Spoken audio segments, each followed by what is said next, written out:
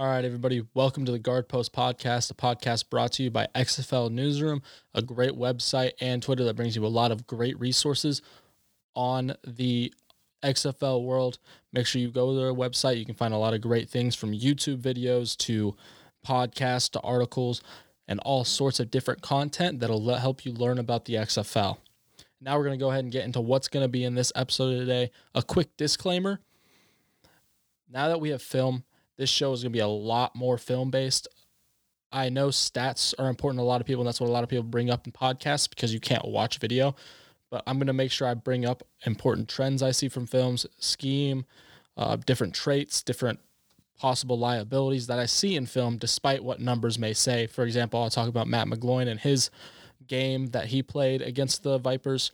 Even though the stats may say one thing, the film may say another, so I'm going to make sure I bring to light what the film says a little bit more than what the stats say. But let's get into what we're going to be talking about today. We're going to start with a review of the previous game against the Vipers that the Guardians won 23-3. I'll go a little bit more in depth in that, some of the best players I see, the offensive, defensive MVPs, and then also just some of the traits that I see that we may need to worry about for the next game. Then I'm going to go into my weekly segment on true accuracy for the starting QB of the New York Guardians, Matt McGloin. We're going to talk about how he played, what his throws were like, what his numbers were like from a true accuracy standpoint that I charted myself. Then we're going to go into a preview for the game against the Defenders, what to look for, what to expect, and what I think is going to happen on Saturday when they kick off at 11 a.m. my time, 2 p.m. in D.C. It's going to be a fun game. It's going to be a great episode. Can't wait for you guys to listen. Cue the intro. This is your host, Zachary Gart, and this is the Guard Post.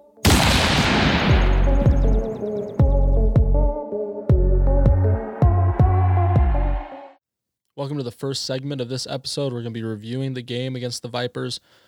Heard there was a good crowd at Tampa, not at Tampa, of course, at New York. 17,000 people roughly. Sounded like a really fun game to be at. We had the cheese guy, a really viral moment, which was fun. And, of course, the Guardians played well. They ended up winning, which is huge. And I'm going to go ahead and get into my broad takeaways from this game. Most of this is drawn from film. I won't be throwing a lot of numbers out there, just so you know. But we're going to start with the defense, probably the best side of the ball, the side that played the best. They played extremely well in the red zone, but they allowed a lot to happen against them yardage-wise. They allowed 394 yards. You kind of saw that. They drove the ball down the field a lot, especially in the run game where they had 140 yards roughly. So we're going to go ahead and start with the defensive line, which I thought was a little bit uninspiring. Now, especially against the run, they didn't play very well in my eyes. I thought they definitely could have played better. There was not a ton of quickness and pass rush throughout the thing. You saw 5 sacks, but most of those were like coverage sacks. 2 of those sacks were by Wesley Sutton at the last drive of the game for the Vipers. So there wasn't a ton of QB pressure. Aaron Murray got to sit back for a while before pressure finally got to him. And that was mostly because of the coverage. Bumney Rotimi was a bright spot. The one true sack we had from straight just pressure was by him. He did a great job getting around the tackle and forcing a strip sack. I believe he was probably the brightest spot on the defensive line. He had 9 total tackles, a sack. And he showed good quickness and good strength. Not great bend. I think that's still one thing he can work on as a pass rusher. But I really liked his ability to get around the edge using his hands. TJ Barnes also seemed to do well against the run at times. He showed good extension, which I mean by he was able to get his hands into the defender and straighten them out all the way. So he was able to choose a side and make a good read and make a decision and tackle the running back. But we really struggled getting to the running back. They created big holes. Davion Smith had 79 yards, and you could see him picking up chunk plays. So really worried about us against the run. From this, I don't know if our defensive line is going to be able to handle it. I think they need to get stronger up front. They need to create a fence 1 yard deep, and we didn't do that very often. So the lack of quickness, lack of explosiveness, and there was almost no pass rush. So it's going to put a lot of pressure on our defensive backs. While we have a good defensive back group, not getting any pass rush in the first 4 seconds is really bad. So hopefully that picks up. I really like Bumney Rotimi, but otherwise it was very uninspiring from our defensive line. Next, we'll go to the linebackers. The linebackers played pretty well, I think. DeJuan Hines was pretty good throughout the whole game in coverage. He had that really great play in the red zone on that first down where he tipped the ball and it forced an interception for Andrew Soro, who played really well as well. But Ben Heaney was also good. He was all over the place, total 9 tackles. I like how I said there wasn't going to be a lot of numbers, but I'm just out here rattling off numbers. I guess that just happens when you talk about football. Numbers are a huge part of the game. But Ben Heaney was really good. He did a great job against the run, really finding lanes, attacking the lanes. He did miss a couple tackles here and there. I would like to see him be a little bit more effective on that front, but I think he still played pretty well. Like always, he can work on his coverage a little bit. That's one of his weak spots in his game, and I think he'll continue to grow there. Garrett Dooley was a nice surprise. I think he played really well. He forced that near fumble on Nick Truesdale, and then also forced a fumble on a long run by Davion Smith early in the game. So he's good at getting the ball out. He played very well at that outside linebacker spot, so I was happy with him. I was pleasantly surprised. But as a whole, the LB group did seem to struggle a little bit against one-on-one blocks. I would have really liked them to be a little bit more aggressive in getting off those blocks and making a decision, getting a lot of extension and making a good read. They would guess a lot, so they ended up on the wrong side of a block, and the running back would cut opposite of that. I think that's something that's going to come with more playing time, more experience. You got to remember, these guys have not played a game in a while, so it's going to take them a minute to get used to playing against the run. So I'm surprised a lot of teams didn't run more, because going against the run is a lot more instinctual than a pass, but I expect them to pick it up and get better as the season goes along. And I expect Ben Heaney especially to be a star of that group and really start playing well, while DeJuan Hines does a great job in coverage like he did against the Vipers. And now we're going to go ahead and go to my favorite group of the day, our defensive backs. Man, they played really well. I know I highlighted this in my videos on this group. Great job at basically all forms of coverage. There was one or two different zones where they allowed big gains, but I think that might have been because of the linebackers. There's one specifically in the first quarter. I think it was that Cam Williams kid from the Vipers that had 123 yards.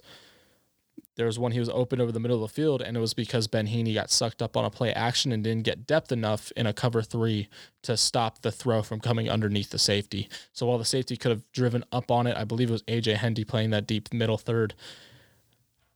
I think Ben Heaney was supposed to drop back a little bit faster and a little bit more to be able to make a play on that ball.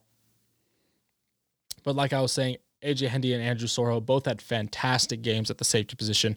I thought of this DB group, our safety position was the one I was most worried about, but they played fantastic. I mean, A.J. Hendy, I'll get into this a little more later, but he was my defensive MVP for the game. Andrew Sorho was fantastic, ended up with a pick and just a lot of big hits. And they both played really well in coverage, stayed true to their coverage, didn't get beat deep very often, and really didn't get sucked up. They both were very interchangeable, playing in the box at times and playing deep at times. I know A.J. Hendy was more of the deep safety, which I like. He showed the athleticism you need for that. Jamar Summers, people stayed away from him, like I kind of expected, but they did a lot more than I expected. They really went towards Bryce Jones' side, and Bryce Jones still played very well. He had a couple plays where I was like, you could have done a little better there. But as a whole, as a defensive back and as a cornerback, he played really well, showed his effectiveness and the resilience and ability to just stay consistent that I really liked and was really important for me to watch. Drayvon Askew-Henry was kind of the weak link in this, but that's because he's a nickel corner. He got put in a lot of different situations that weren't always great for him. He still played very well overall. I would have liked to see him make one or two more tackles that he missed, be a little bit quicker on the blitz. But overall, he played really well as that down in the box kind of safety or that nickel cornerback that he's lined up in. So really excited with this group as a whole on defense. I think it all starts with the back end, though. Those defensive backs, I think that's what makes this group great. And I expect that to continue as this goes along. But as a whole, this defensive back group did really well, and the whole defense played really well. I think, of course, you can expect a pickup from that defensive line as the season goes along. You can expect the LBs to continue playing better and better as they get more experience. But now we're going to go ahead and move to the offense. And what I saw there was not nearly as inspiring as the defense. While the defense played well the whole game and really stood up in the red zone, the offense really struggled in the second half. They started out really hot, scoring 17 points in that first quarter, even though they still missed some opportunities. The offense in the second half was just rough. They missed way too many opportunities, too many big throws missed, not enough really moves in the run game. Nobody was running the ball. We only ran the ball 12 times, and I'll get into that in just a second. But as a whole, started off hot, cooled off when Matt McGloin cooled off. He started off hot as well and cooled off in the second half, which I'll talk about when I talk about my true accuracy segment in this episode. But we're going to start with the run game and the running backs. Really unspectacular. say the least. We only gave him 12 carries. Tim Cook didn't do anything to really wow with that. He was good in short yardage situations, which is where I expected him to be utilized. Darius Victor, explosive at times, which I really liked and kind of expected. He's a little bit of a bowling ball there. He's able to bounce off tackles and make big runs. He showed hands out of the backfield, which I really liked. But man, oh man, do I want and need to see Justin Stockton. I think he only got one snap at the end of the first half, but we need him out there, man. He's just so explosive and able to make a lot happen out of limited carries, whereas Tim Cook is a guy that needs a lot of carries to get going, and so is Darius Victor. While he is explosive, he's not going to break off big chunk runs all the time. He had a 22-yard run, and I think that was his long, and he had a total of 30-something yards, 37 yards, I believe. So I need to see Justin Stockton get more snaps. I believe he is the most well-rounded back and the most versatile tool in that whole deep running back group. So I really think he'll get more snaps as the season moves along. Maybe he's just not fully getting the offense yet. I'm not really sure, but I believe he deserves more snaps. I think the coaches might be a little bit enamored by Tim Cook and Darius Victor and their bruising ability, but the way we ran the football and the way we played on Sunday really showed that Justin Stockton was the back for that offense. We were in shotgun almost the entire game. When we ran the ball, sure, we went to I formation sometimes, but we only threw the ball out of the I formation, I think, twice. And we had 34 passing plays, I think. So I think we need to see Justin Stockton. He really thrives in a shotgun-based zone running type offense. And if we ran that, I think he would really light this league on fire. So he's a guy I expect to see and I need to see in this offense moving forward. Bang the table for that guy every day of the week. Justin Stockton needs to be on the field. But when we talk about the running game and running backs, we cannot forget to talk about the offensive line. I think they did decent. They did better than I expected. They didn't allow a sack. A lot of that might have been because of Matt McGloin's pocket presence, which was the best part of his game on Sunday. But no sacks. They allowed a couple pressures, but no sacks. They weren't great in the run game. Like I said, they had a couple missed blocks that resulted in losses of yards. But they were good in pass pro. Saw Damian Mama rotate a lot all over the line, especially that left guard and that center position. This could be due to injuries to Ian Silverman and Garrett Brumfield. I saw they were on the DNP, did not participate in practice list for Tuesday. I don't know how they did on Wednesday when I'm recording this, but hopefully those guys get healthy because Damian Mama can only fill one spot at a time, and both of those guys are gone. Those are two really key spots, especially Ian Silverman at center on that offensive line. So hopefully they get healthy. Hopefully they get back. I think Garrett Brumfield was a head injury, so that's always worrisome. He can take his time, but Ian Silverman was a thigh, and I really hope it's not too serious. They could just be resting on Tuesday because that's a big install day. So if they watch the film and we're in meetings, they should be fine. Whereas if they're here Wednesday and Thursday, those are the big practice days, so they need to be in practice on Wednesday and Thursday. But as a whole, the offensive line was decent. I don't know enough about offensive line to be really picky about that play. But as a whole, they were pretty good. Don't really have much else to say about that. The wide receivers, though, I thought they were good. They were probably the best performers on our whole team offensively. There was only one drop by Joe Horn on a third down. That was a tough catch, but he still should have caught it. It was an out route. He had to kind of pirouette to make the grab, but bad hand placement ended up causing a drop. Colby Pearson, though, and Mikhail McKay were fantastic. They're great on releases, got open consistently. Colby Pearson probably should have had 3 touchdowns total. He only ended up with 1, but he had 4 targets and a couple catches for a good chunk of yards. McKay had a couple targets for 3 catches, I believe. But they both played well. Joe Horn was a really nice surprise. I really expected probably Justice Liggins to be the guy there or Austin Duke, but Joe Horn played really well. Looked like a really crisp route runner, and I believe was Matt McGloin's favorite target throughout the day. So I'd expect him to get more and more tread as the season goes along and he understands this offense a little bit more.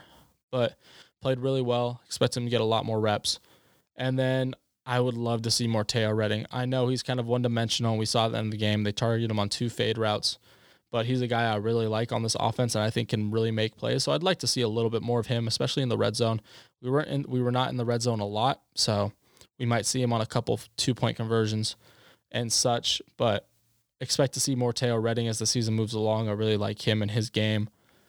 But as a whole, Colby Pearson, Mikhail McKay were the highlights of this group. Both played really well as that 1 and 2 receiver. They're going to be hard to unseat when Tanner Gentry and D'Angelo Yancey get back. And a little side note here, Justice Liggins was recently released to sign Jeremiah McKinnon. A little surprised they released Justin Liggins. I thought he was a guy they liked in camp. They showed a couple highlights of his throughout camp. So when he was on the healthy cuts list for this game, healthy scratches list, for this game on Sunday, I was a little surprised. But I'm expect him to land on another team. He was a really good vertical threat for the Guardians during camp. So best of luck to him, and welcome Jeremiah McKinnon as well. But as a whole, the wide receivers did very well. Happy with their play. Makes me happy to see our two best groups for my two favorite positions to watch, wide receiver and defensive back. The next group I'm going to talk about real quick is the tight ends. I mean, they were part of the game. Jake Powell did pretty well, had a couple catches, one really important third down one on that first touchdown drive. But none of them did a great job blocking, which is kind of sucks. It really hindered our run game. I remember seeing Jake Powell miss a really easy block that ended up allowing one of the running backs, can't remember which one, to get tackled in the backfield. So I'd like to see them pick up there, but we'll have to just wait and see how that develops. And then when we go to quarterback, Matt McGloin, we'll talk about him in a second. It was really interesting to see Marquise Williams in the punt coverage unit, and he was running down there trying to make a tackle. So it was really interesting to see him there. Maybe he's just trying to make plays on the field, try to get on the field and play the game of football, which is good. I'm always a little worried when you throw your backup quarterback out there, though. So really interesting to see him do that. We'll talk about Matt McGloin in our next segment, the true accuracy segment, where I talk about his accuracy and how I charted his play throughout the game. But now we're going to go ahead and get to my MVPs for the game. Offensive MVP is going to be Colby Pearson. 4 targets, 2 receptions, 44 yards, and a TD. He should have had 3 TDs. His second reception, the one long one at the end of the first half, should have been a touchdown if Matt McGloin throws that ball a little farther down the field. But overall, I think he played really well. Got open consistently, was always kind of a guy that you could throw to and get open. He only had 2 catches, but he should have had more because he also opened on a deep post. That should have been his 3rd touchdown and 3rd catch of the day. So he's a guy I'd expect to really get better and better as he gets more timing with Matt McGloin. And defensively, my MVP for this game, A.J. Hendy. I know that's going to be a surprise to some people. A lot of people were probably expecting somebody like Bumney Rotini, Ben Heaney, maybe even Jamar Summers. But A.J. Hendy was really a catalyst on this defense and made a couple really great plays. First off, the tip that ended up in a Bryce Jones interception was huge and ended up letting us to get points at the end of the first half, which made it 17-0. And then his pass breakup late in the third quarter, maybe beginning of the fourth, that ended up forcing a field goal that made it 17-3 was huge. It was a fantastic play, probably the best play I saw all game. And I was really excited to see him play well. I didn't get a lot of film on him when I was trying to evaluate him from, I believe it was Maryland. So really good to see him really ball out and look really good in my eyes. I wasn't able to get a lot of the coaches. I wasn't able to get any coaches' film, so I wasn't able to see his most of the. I cannot talk right now. I was not able to see most of his game, but A.J. Hendy was my defensive MVP because of 2 really big plays he made that really stalled out the Vipers' drives and changed the momentum back to the Guardians. So my 2 MVPs, offensively, Colby Pearson, defensively, A.J. Hendy, and I'll go ahead and give a special teams MVP to Austin Duke. He had a huge return at the beginning of the game. It was really vital in the special teams game, fielding punts, returning kicks. Did a really great job in that side of the field. Didn't cause any turnovers, which was big. So special teams MVP was Austin Duke. I don't really have much to say about the special teams side of the ball. They played good. They had the big return. Didn't really get a lot of other opportunities other than that. So that's going to be the end of this segment. I'm going to go ahead and take a break, and then we're going to move into the true accuracy segment where I talk about the QB play, how Matt McGloin did from an accuracy standpoint, and a couple other factors of his game moving forward.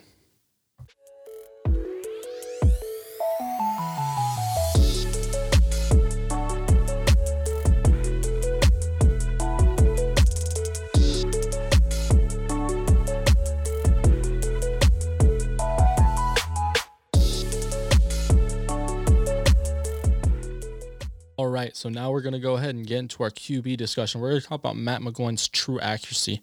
First, I'm going to go ahead and explain what I mean by true accuracy and what I did with my true accuracy charting. So when I mean true accuracy, I don't mean his completion percentage or what other outlets put out there. I mean what I chart when I see what an accurate pass is, usually put within the frame of the body or leading in front of him, or just what I feel an accurate pass is. Usually that means the receiver's not having to dive for the ball or awkwardly twist his body for the ball. It's usually, sometimes it ends up being where the only place where the quarterback could have put it. So maybe the back shoulder, so the wide receiver has to twist his body for the ball. But most of the time, it's usually on the body or something where it's an easier catch for the receiver, and that makes it accurate. This isn't a perfect thing, by the way. It's me looking at it, me deciding. I usually go through it twice to make sure, see if there's any that I question myself on. I go through it once, chart everything, then I go through it again, chart it again, compare notes, see which ones I disagree on, and then I find that play and look at it again. So it's a little bit of labor of love here, but I usually think it's decently accurate. So we're going to go ahead and look at the week 1 true accuracy results. I already released these on Twitter. I'll release them on Twitter as soon as I finish the charting, which is usually around Tuesday each week. And once it's released, I'll definitely make sure to put it out on Twitter. And if anybody has any questions, they can ask me on Twitter. And I will be explaining it every week in a little 10-minute segment here where I just talk about what I think is going on with his accuracy, any trends I see, how his season is doing. So first thing I'm going to talk about is the snaps he had on shotgun or snaps under center. So when I chart these, I chart every play that's finished that he throws the ball or that he has a chance to throw the ball and has a normal drop back. So any play that has a penalty, like a pass interference that is enforced after the play is over, that's a play I count in this. So in total, he had 34 passing plays. He had 33 passing plays, 33 passing plays. 31 of them were in the shotgun and 2 of them were under center. So we definitely had a preference to living in the shotgun, which I like personally. I love when offense stays in shotgun most of the time, but a lot more plays under shotgun than under center. And then I'm going to go ahead and talk about just his accuracy as a whole now. So we're going to talk about percentages first. His true accuracy percentage, 67.8%. So right around 68%. Not terrible. Not a great number. Usually you want to see that number around 75%. That's how accurate you want to be 3/4 of the time. But 67% is not a bad number by any means. If I were to compare this with my AAF stuff, there's a lot of QBs that had way under that and that would perform way worse. So that's not bad. His short accuracy percentage was 83.3% of the time. He was accurate on his short throws, which is usually, I determine 0 to 10 yards. In that range is a short throw. His medium throws, which I usually call 10 to 20 yards, and these are a little bit more subjective, but 10 to 20 yards is usually what I determine as a shorter throw. He was accurate on 67% of his short throws, which is a pretty good number, 66.7 to be exact. But that's a pretty good number. He hit 6 of those accurately. He only completed 3 of them. There was a drop in there and a couple good pass breakups by the defensive backs, but they were still accurate. So that's 3 completions to 6 accurate and 3 inaccurate. Then his deep passing, which is the one thing that was probably the worst part of his game on Sunday, was 20% accurate on his deep passing. Usually it's a very low percentage when it comes to deep passing. It's a lower percentage pass. So 20%, it's pretty bad though. Usually you want this to be around 33%. So he was accurate on only 1 deep pass out of 5 total. So he had 4 inaccurate ones. He still had 2 completions, which funny enough, both of his 2 completed passes were inaccurate passes. So what I mean by that is we have the one to Mikhail McKay, which was a deep pass. Mikhail McKay had to dive for it. It was thrown a little bit inside and a little bit away. So he had to dive for it, make a tough catch for that ball. So that's why that was inaccurate.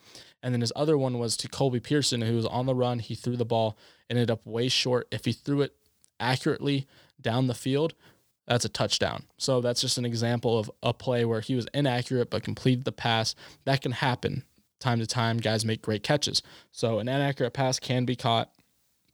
That's why you see some of these. Sometimes you'll see that, he only threw 2 accurate deep passes, but he had 3 total deep passes caught. And that's just a trend you can see.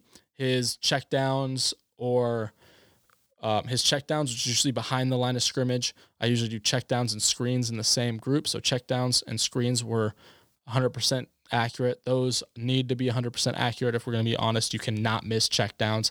I usually like my short throws to be around 90% accurate. That's what you should be at. 83 is not the best, but sometimes you miss those throws.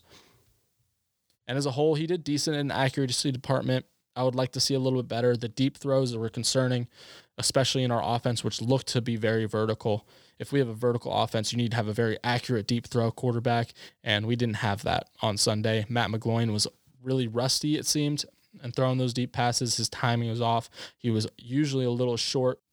Now we're going to go ahead and get into how he dealt with pressure and the time he had to make throws. How I chart this is time in the pocket under 3 seconds, a time in the pocket over 3 seconds. He had a really good split of this. He actually had a decent amount of time in the pocket often enough. He had 14 plays where he was in the pocket for around a little bit over 3 seconds or over 3 seconds, and then 19 plays that was under 3 seconds. Usually quarterbacks will have a lot more plays under 3 seconds than over 3 seconds. It's just how offenses develop, and offensive develops now where quarterbacks get a lot more time, get a lot less time in the pocket, and they're expected to get the ball out quick. So you see a lot less long plays in the pocket. We still had 14 of those. That shows kind of a trend to being more vertical, more longer developing pass plays.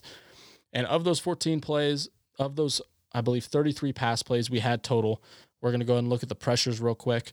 14 total pressures, 9 exterior pressures or outside pressures coming from edges or outside the quarterback's frame, usually aimed towards the back shoulder or to his back or front. And then we also had 5 interior pressures, which is guys coming straight at him, forcing him to belly out. But of those 14 pressures, there's only 0 sacks and 5 hits. That really speaks to Matt McGloin's pocket presence. He did a fantastic job managing the pocket throughout the entire game. That was probably the thing he did the best throughout the whole game that I found very interesting. He only had 1 drop through the game. He had 5 throwaways and tips. I usually combine those, so it's 4 throwaways and tips and 1 QB run. He left the pocket 4 times, and he had 4 play action plays. So really not a lot of play action. That's possibly because we only ran the ball 12 times. But one thing I want to make sure we acknowledge, so I chart 2 things. Touchdown-worthy plays, which include touchdown passes, touchdown runs, and also touchdown drops. So if a wide receiver drops a touchdown pass, that counts as a touchdown-worthy play. And I also count turnover-worthy plays, which is a dropped interception or interception. Any fumble at all, whether it's recovered by the defense or the offense, is a turnover-worthy play. So it's a play that could have ended in a turnover, where a touchdown-worthy play is a play that could have turned into a touchdown. As a whole, he had 0 turnover-worthy plays, which is huge. You rarely see that from a quarterback, because usually a quarterback will make some type of risky throw that ends up in the hands of a defensive back that ends up getting dropped, or a dropped interception, or a fumble that gets hit out of his hands and he fumbles the ball. There's only one play that you could consider close to that, and that was his 1 QB run where he tried to throw it, fumbled it in his hands, ended up with it, and fell the ball, but I didn't even count that as a fumble because it didn't end up on the ground. There was nobody near him, so it didn't really count in a turnover-worthy play. So, but to have 33 passing plays and 0 turnover-worthy plays is huge. Really speaks to his ability to keep the ball out of the other team's hands. And that's really going to be tested in this next game against the Defenders, where they showed a great aptitude towards getting interceptions, 2 interceptions against Brandon Silvers, who, when I charted him with the AAF, was really good at keeping the ball out of opponents' hands. So really good to see that. He had 0. He only had 1 touchdown-worthy play that was missed. He did miss on 2 possible touchdowns. I may start including that in my future charting. Deep passes or passes that he missed that could have led to touchdowns, because I feel like that's worth not acknowledging as well. His 2 incomplete deep passes, 2 of his inaccurate deep passes, 1 on a post in the 3rd or 4th quarter, I can't remember the exact time, and 1 at the end of the first half. Both were misses, and both could have been touchdowns. So it's important to acknowledge that. But when we look at the total accuracy, not a bad day for him. I just think that there are places where he could have improved and really improved his game to have been at an elite level. If he hits those 2 deep passes and gets his accurate deep passes up to 3, it's a totally different game. Heck, if he hits the post, he has 2 touchdowns, 2 touchdown-worthy plays, 2 accurate deep passes, moves his percentage up to, I believe, 40%. And his accuracy takes another bump up to be 20 accurate passes to 8 inaccurate passes. So it's important to acknowledge that. And I just want to acknowledge one more thing real quick before I finish this up. With a true accuracy of 67%, and as I said, he had 19 accurate passes and 9 inaccurate passes. You're kind of probably wondering where the other 5 passes went in this when it comes to 33 passing plays. Those were either a QB run or a tip and a throwaway. Tips and throwaways, I do not count against a quarterback's accuracy because that's what completion percentage does and really kind of hurts that overall number. But I don't believe that's an accurate representation of how accurate that was. That's why I call this true accuracy, because I try to boil down the numbers to see how accurate they were. So that's why there's only 28 out of 33. And it's really fun to finally talk about this. It's my first time. I'll be cleaning up this segment as we go. But just to run through the numbers really quick one more time, 67.8 true accuracy percentage, which is not bad. 83.3 short accuracy percentage. 66.7 medium accuracy. 20% deep accuracy. 100% check down accuracy. His percentage of times that he was pressured was about 42% of the time, which is a pretty high number. Usually you want that to be around 33%. He had 0 sacks on him, which is good. He was turnover-worthy plays were 0%, which is huge. He had a touchdown-worthy play on 3% of his plays, which you'd like that number to be probably around 10%. That's usually what you want. He only had 1 drop throughout the night. His shotgun to under center ratio was 86% of the time he was in shotgun. 13% of the time 13 to 14% of the time he was under center. So we definitely have a preference towards shotgun. Over 54.5% of the time he had under three seconds in the pocket, whereas 45% of the time he had 4 or more seconds in the pocket. So that's a really good number. Usually you want to see your quarterback able to get more time in the pocket. And then, like I said, 67.8% true accuracy percentage. Really good number for the first game. Not a lot of timing with these receivers. Expect it to really pick up as the season goes along. I know in this segment I repeated myself a lot. I'll be cleaning this up as we go along, getting more of a format for it. I really didn't expect to talk about this, but I really just felt a desire to talk about this during this episode, and I'll be cleaning it up more, maybe bringing along a guest or two to talk about this every once in a while. Thank you guys. We'll be going to break real quick, and then we'll move on to my preview for the game against the Defenders.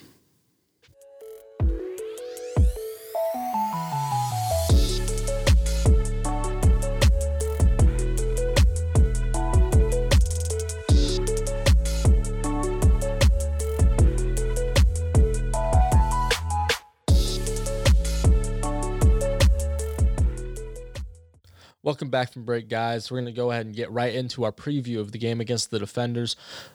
I'm going to go ahead and start with defense and then move to offense, and how we're going to break this down for the preview is what the defense has to do and what the defense can't do in this game, and I'll do the same for the offense. Then I'll get into my most important offensive and defensive player for the game, and that'll be the most of my breakdown.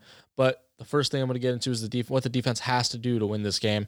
Defense has to stop Jarrell Presley in the Defenders' run game. I know they didn't run the ball that much against the Dragons. The Defenders didn't, but the Guardians' defense really showed a weakness against the Vipers when the Vipers ran the ball. So I expect the Defenders to pound the rock. I know Pep Hamilton is from that Stanford tree. They do like to run the ball. So I fully expect them to take full advantage of that and try to run the rock very well against the Guardians. So they cannot let Jarrell Presley just get free run of this on the field. It'll really hurt us from a time on the field standpoint and just from a conditioning standpoint, because when you run the ball, you tire out the other team. So it'll get really tiring for our defense, and we'll start giving up big plays in the passing game if we let them run all over us. So the first thing we have to do is stop the run, make this team one-dimensional. The second thing the Guardians have to do is they have to keep Cardale Jones uncomfortable. There's a couple different ways they can do this. They can bring in some exotic blitzes like they brought in against Aaron Murray early in the game to get him off his game, a little bit freaked out, make him leave the pocket early, and that way you can keep showing these pressures but not bring them, or you disguise coverages. I know some of what the Dragons did that kind of messed Cardale Jones up early is disguise coverage, so we could do that maybe later, get him off his game a little bit in the second half, because that's when Cardale Jones really kind of lit up a little bit. So I'd kind of expect us to try to keep Cardale Jones uncomfortable. We have to do that. That's probably the number one thing in this game, because if he gets comfortable in the pocket, or if he gets comfortable, he'll start making plays no matter how well we cover anybody. So just exotic blitzes, disguising coverages, getting pressure on him. We have to keep Cardale Jones uncomfortable. Don't let him just sit in the pocket, get in a rhythm. The last thing the defense has to do is the DBs have to play at an elite level again.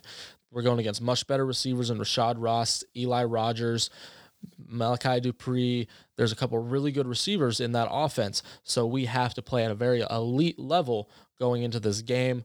So I fully expect them to step up to the task. I mean, we got a really talented group of defensive backs ourselves, but it's going to be a really tough ask considering the offense we're going against. They got a lot of explosive talent. So DBs have to play at an elite level. They have to play very well throughout the entire game. I'm expecting a big game from Jamar Summers. I would not be surprised if he has to follow around Rashad Ross because he has some experience covering him from the AAF. They're going to try to pick on Bryce Jones. I can already tell you that. That's what the Vipers did. Bryce Jones stepped up very well, but fully expect them to pick on Bryce Jones on that right side of that defense while Jamar Summers sits basically untouched throughout most of the game. So he has to play at an elite level. They're going to pick on Dravon Askew Henry in the slot, so he has to play at an elite level. These guys just all have to play at a very elite level throughout this game. Now we're going to go ahead and get into our defensive don'ts. First thing we cannot do is we cannot rely on man-to-man coverage. I'm a huge proponent for man-to-man coverage, but against the type of speed we're going to see on Saturday against these guys, we can't just sit in man coverage. Our guys will get burned eventually, so we have to mix in some zone there, make sure we have safety help over the top on guys, especially like Rashad Ross and Eli Rogers, who are a lot faster. And then we just have to stay true to that zone and don't get a little caught up, because that's where we kind of struggle, is when we try to do too much in our zone. And that's with most teams and most defensive backs. They see somebody else messing up their zone, they try to go attack that, and that leaves a room for a bigger play. So our guys need to make sure they stay true to their zone, do their job, and really we just cannot rely on man-to-man coverage. I don't doubt Jamar Summers can cover any of these guys, but Dravon Askew Henry may struggle against a guy like Eli Rogers, considering just the speed differential. Our safeties may struggle a little bit. So just watch out for that. I really hope we don't rely too much on man-to-man coverage, even though that's probably the best area of our game. I just think the speed difference between those defender receivers and the guardian DBs is a little bit too much to just rely on man-to-man coverage. I'm not saying we can't run it at all. There's a lot of good times to run man-to-man coverage, but overall, I think we have to mix in a good amount of zone to, once again, keep Cardale Jones uncomfortable, and then also just make sure these receivers don't know what's coming at them. The second thing we cannot do, we cannot have 4 linebackers in the game at all times. Defenders showed they like to spread it out. They like to have only one back in there. So that means we have to be able to stop the run game with Dravon Askew Henry in the game. I noticed in the Vipers game, we transitioned into more of a 4-front 2 linebacker look later in the game with Dravon Askew Henry in a lot more. And I'd expect us to do the same thing here, especially later in the game when they've spread us out and they started throwing the ball a little bit more. But when that happened, the Vipers ran the ball on us pretty easily. So we have to shore up our run defense in that 4-down, 2-backer with Dravon Askew Henry, our nickel look. We have to make sure we shore up our defense in that nickel look so we can make sure we can stop the run. Because we were great against the pass when we had Dravon Askew Henry out there, DAH. But against the run, we really kind of floundered and allowed a lot of solid gains, like 5-6 yards a carry. So we just have to make sure we're able to stop the run with DAH in without really worrying about giving up that other linebacker spot. He really has to play that linebacker role and be able to stop the run. So that's something we have to do. We cannot let them just run all over us when we're in nickel. And then the last thing we cannot do, we cannot let Cardale sit in the pocket. So a lot of people noticed that Cardale looked pretty athletic against that Dragons front. He was able to make plays outside the pocket, and yeah, he did. That's very well. But you still don't want to let a guy like that sit in the pocket. That's where he's most comfortable. That's where he can really hurt you. That's where he can really hurt you. And that's where he'll really make a lot of plays, is from the pocket. So we can't let him sit in the pocket. We have to make sure he's uncomfortable, moving around a lot, can't get in rhythm, and make sure he has to make plays with his legs. I'd rather him hurting us with his legs than with his arm, because we can rally up to his legs. We can't always rally up to his arm because he's got a cannon, so we can throw it deep. So if we mess up his timing, he won't always be able to throw it deep. So that's kind of my rationale for you cannot let Cardale sit in the pocket. Now we're going to go into the offensive side of the ball. I'm going to start with my offensive must. You have to protect the quarterback. We did that pretty well on Sunday against the Vipers. 0 sacks, only 10 to 12 pressures.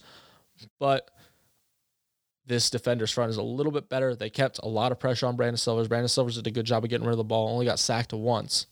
But we cannot let them get to Matt McGloin. Matt McGloin isn't as mobile as Brandon Silvers, so we cannot let them get to him. He has to be protected. He has to have time. We have a more vertical offense, so we need more time. So protecting the QB is the number one most important thing. The next thing, involve the running backs.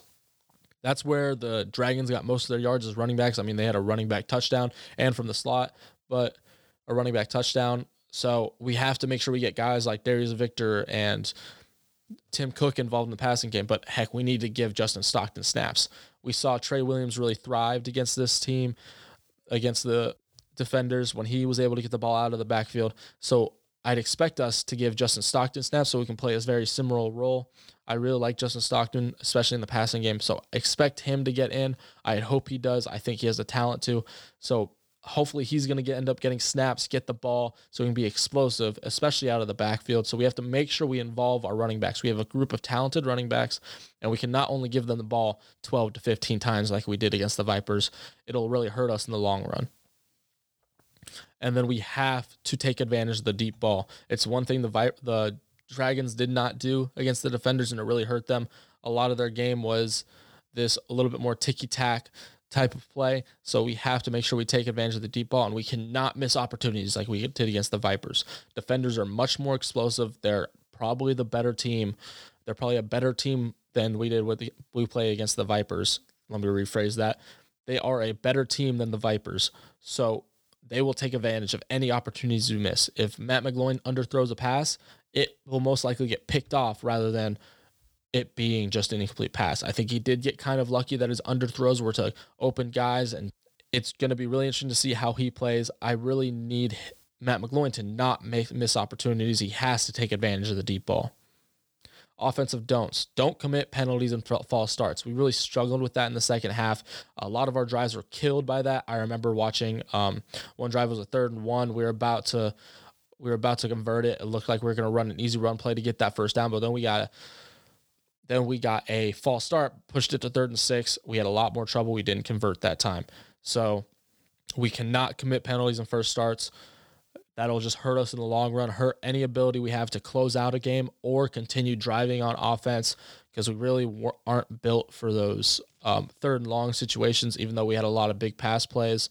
So we don't really do great in the intermediate or short passing game. So hopefully we don't commit many penalties and false starts. False starts really hurt us, so we cannot do that. We cannot pass the ball 35 plus times. I love Matt McGloin. He's a talented quarterback, but with the weapons we have in the run game and the weapons we have just all over the field, and with how our offense is built as a very vertical offense, we cannot throw the ball 35 times because there will be turnovers. It's as simple as that. With a very vertical offense, you're going to be taking risks, and if you throw the ball 35 plus times, you're going to be taking a lot of risks, and some of those risks will end up in the defender's favor. They'll get a pick and they'll capitalize on it. So we cannot throw the ball 35 plus times. I love Matt McGloin. Like I said, I love his game. He's a very smart, cerebral quarterback. I just don't think that passing the ball 35 times will work in our favor. I think it'll work more in the defender's favor. And then we cannot fail on 3rd down. We did not do great on 3rd down against the Vipers. When you look at the stat sheet, it did not look like we did. I fully expect us to play better in that realm. I mean, on 3rd down, we were, let me find it here. Yeah, we were 1 for 10 on 3rd down. Not good at all. We need to be better in that realm. We cannot fail on 3rd down like we did. We got lucky by a great defensive performance and a great early performance that didn't make us get into 3rd down. But when we do get 3rd down, we cannot, and I repeat, we cannot fail on 3rd down. We cannot get in continuously 3rd and long situations because the pass plays we are attempting are a very low percentage. When you have a very vertical attack, you are a very low percentage offense. You're going to have a low completion percentage. Completion percentage is a team stat. Hence, why I'm bringing it up when you have a vertical offense. You're going to have a low completion percentage. You're going to have a low just efficiency in the pass game. So we need to make sure we're in third and short or not third down at all. We just cannot fail in the third down aspect of the game. We have to make sure we're able to go for it on fourth and when we have the opportunity. So fully expect us to try to focus on that during practice. I'm pretty sure they have. And then really just we cannot fail on third down like we did against the Vipers and win, because we will lose this time. Now I'm going to go ahead and get to my most important players for this game. Most important offensive player, I feel like it's pretty obvious, and I'm going to be very obvious here. It's Matt McGloin. He cannot miss opportunities like he did in the Vipers game. I know there's some questions about timing, and I had a conversation with somebody on Twitter like, hey, maybe it was just missed timing, but he still cannot miss those opportunities. Those guys are open for touchdowns. So you have to throw the ball where it needs to be. It's as simple as that. You need to throw it maybe a little bit farther down the field for Colby Pearson both times. You need to make sure it's on his outside shoulder versus inside and away with Mikhail McKay. Those are opportunities you cannot miss consistently and win football games. So you have to make sure you're hitting them on the numbers, hitting them on the money so they can go score. It's as simple as that. If you give the guys good passes, they're going to catch the ball and score. We have a very prolific long ball in our offense. We can get T.L. Redding on the deep ball. We can get Mikhail McKay. Colby Pearson has shown a proficiency for it. So these are all guys that are really good catching the ball deep, and you just have to give them a ball they can catch. So he's my most important offensive player because he cannot miss these kind of opportunities, and he cannot make mistakes. If he makes any mistakes, the defenders will take advantage of it. That's one thing I noticed, especially in their game against the Dragons. They really take advantage of any missed opportunities you have. They're very opportunistic, whether it's offensively or defensively. They rely a lot on momentum and the ability to be like, all right, you have momentum. Well, we just took that away from you, and now we're going to go score and increase this lead. So fully expect McGloin, especially at the beginning of the game, to start out pretty conservative, trying to make sure he just takes what he's given. Don't try to grab too much. I could be very wrong. He could start out aggressive and just try to strike them in the heart and then get ahead like we did against the Vipers, and really just get in the Vipers' head, get in the defender's head a little bit when we're playing them. So Matt McGloin, once again, my most important player. We just need him to not make mistakes and miss opportunities. That's all we need from him. If he can throw for 200 yards, a touchdown, and no interceptions, I think we can win this game, as long as we do rely on the running game as well. Our most important defensive player, this was a little bit harder for me. I almost went cornerback Bryce Jones, because he's probably going to be matched up on Rashad Ross a lot, and Rashad Ross is a dangerous threat. So if he gets beat there, that can be very dangerous. But I went with Bumney Rotini Jr. We need to be able to get a pass rush with only 4 rushers. We cannot blitz all game because they will hurt us, because one of those plays will end up as a broken play and they'll get a touchdown to one of their prolific wide receivers. So we need to be able to get a pass rush with just 4 rushers, and Bumney Rotini is going to be the main guy to focus on there. I fully expect him. I hope he produces. He has to produce even more. He got a sack, and his 1 sack was really good during the game, but he wasn't consistent enough. He needs to be a little bit more consistent in this game against the defenders, trying to beat their tackles, get pressure on Cardale Jones. You don't always have to even take him down. Just make him move in the pocket, make him comfortable, make him make bad decisions. Our defensive backs will take advantage of that.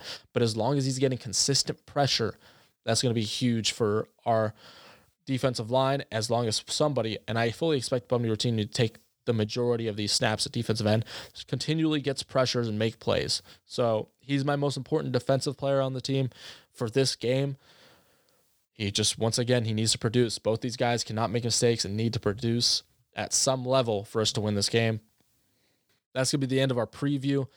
Real quick, I'll give my pick. I do think the Guardians win this. I think they win it by 7 or 10. So I probably a score of 30-20 or 23-13, something around there where we score 20 plus and they either score 20 or less, just because I believe our defense is going to be able to lock down those receivers. I think they're overrating those receivers a little bit. I was not super impressed when I watched the game. Rashad Ross is as good as always, but his 1 touchdown was because of a busted coverage by the corner, and I don't expect our guys to make that same mistake.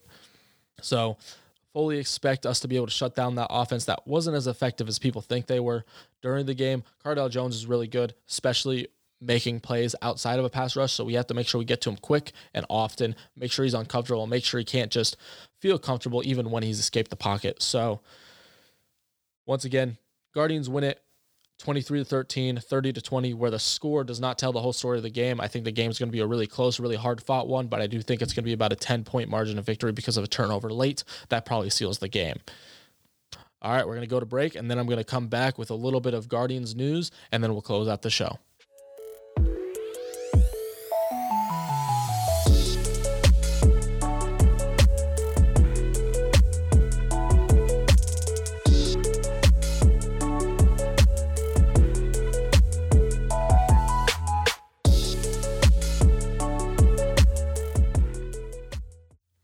All right, now we're back from the break. We're going to talk a little bit of Guardians news when it comes to transactions and injuries before we get into kind of our outro segment. And there's something I want to talk about then, but we're going to start with Guardian news. First off, Ian Silverman and Garrett Brumfield, both who played pretty well on Sunday against the Vipers, are both battling injuries. I saw Damian Mama get a lot of rotation at that left guard spot that Brumfield was in, and at center when Ian Silverman apparently went out. There was no news about this during the broadcast when I was watching it.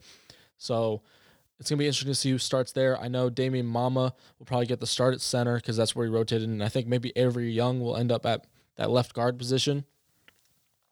Some news when it comes to signings based off these injuries. We signed Bunchy Stallings, who was with the team during camp, a guy from, I believe, Kentucky. He was with the team during camp, got cut at the final cuts, so he's back with the team, and he could end up getting some playing time rotating in because he might be more familiar with the system. And when we brought in Bunchy Stallings, we had to cut cornerback DeJuan Neal, which sucks. Hopefully we end up bringing him back when those guys get healthy. I'm really a fan of DeJuan Neal and his game. And then we also signed defensive back Jeremiah McKinnon, and I believe this may be a result with the idea that we were going to cut DeJuan Neal. But he spent time in the NFL and with a couple of teams. He's from Florida International University. He's a guy with a lot of length. He's about 6'1", I believe 200 pounds. So he's a pretty big defensive back. He plays mostly corner. So I'm curious to see what he does with the team. And he was drafted initially in the defensive back draft. So he's a guy I'm excited to see if he gets playing time this week. I highly doubt it. He'll probably be on the inactives for this game. And in the future, we might see him on special teams and stuff. In response to that move, though, we did cut wide receiver Justice Liggins, which is interesting considering we have a very thin wide receiver room right now. But he was on the inactives for the game this past weekend against the Vipers, which is surprising to me. The coaches apparently really liked him as a deep threat. So we could see him end up on Team 9 or somewhere else there. I wish these two, DeJuan Neal and Justice Liggins, the best of luck. I kind of wish they were still on the team. I really like their talent and what they were able to do. But that's just how this league is going to be going. Some guys are going to end up getting cut because it's football and it's a business still, even though we like to think of this as a second chance. So that's some important news that I thought should be talked about. The offensive line is going to be really interesting to see develop. I'm really curious what happens with Ian Silverman and Garrett Brumfield. I don't think they're going to play. They haven't practiced for 2 days in a row unless they get miraculously healthy Thursday and Friday. I don't expect them to play. So we could see a new interior of that offensive line with Damian Mama and maybe Avery Young getting a lot of playing time as well. So that's going to be really interesting. Really interesting to see if Justice Liggins ends up coming back when those two get healthy, because we do have two wide receivers on short-term IR, Tanner Gentry and D'Angelo Yancey, on that short-term IR, so they could come back in round week 4. So we may not bring back Justice Liggins just because of that. So seeing these develop will be interesting. And now we're going to go ahead and get into something I'm excited to do. I'm planning on a contest to get some gear, some Guardians merchandise. It's going to be announced Sunday after the game. I'm still figuring out some of the smaller details, but it's probably going to include a shirt and or hat of your choice to make sure you can get some good Guardians gear if you're going to games. I still don't have any myself, so I might order some myself when I do that as well. But it's going to include some trivia, so make sure you study up. I know there's not a lot of trivia there, but make sure you study up a little bit, figure out some of the things about some of the more obscure guys on this roster, because it'll be asking some questions about that. But I'm super excited, get a little contest going. And then, hey, if you get pictures from the game this weekend, like let's say you're there or you're watching from home and you're in your Guardians gear, send some pictures to the podcast. I'll make sure to post them, kind of get this little fan thing going where we can recognize some of the fans of this team and some of those guys that have been there since the beginning. So if you got gear and you're at the game, make sure you go ahead and at me on Twitter at TGP_podcast, and I'll make sure I retweet that onto my feed. Make sure people recognize the real fans for the Guardians, because when we start getting on this winning streak, there will be a bunch of bandwagons as well. So once again, contest opens up Sunday. I'll make sure I have all the little details in there. And then if you get pictures from the game, send them to me. I'd be excited to see them. I love seeing the fans of the team and all of that. Now we're going to go ahead and get into the outro, pardon me. It's been a great episode. I'm going to try to keep these future episodes to not be one-man shows. I'm sorry, I know I talked for about 45 minutes there into your ears. Hope you enjoyed the information I provided, though. I'm going to try to get better on that true accuracy statement, like I said during it, make it a little more formal. I wasn't planning on doing it this week, but since I didn't get interviews, I threw it in there. And I plan on doing it in the future because it's something I really like talking about. Real quick, I want to thank XFL Newsroom for what they've done for me as a place where I can put my podcast, get more views, get more followers. And then I just also really appreciate what they're doing. They're a great resource for XFL News and XFL Podcasts and all of this. So make sure you give them a follow at XFL Newsroom.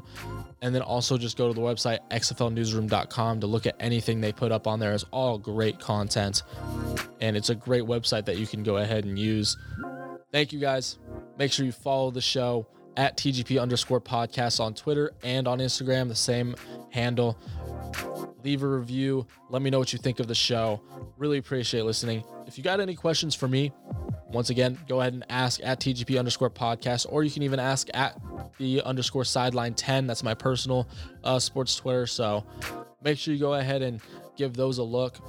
Once again, really appreciate you guys coming on. Thank you, guys. Stay on duty, Guardians fans.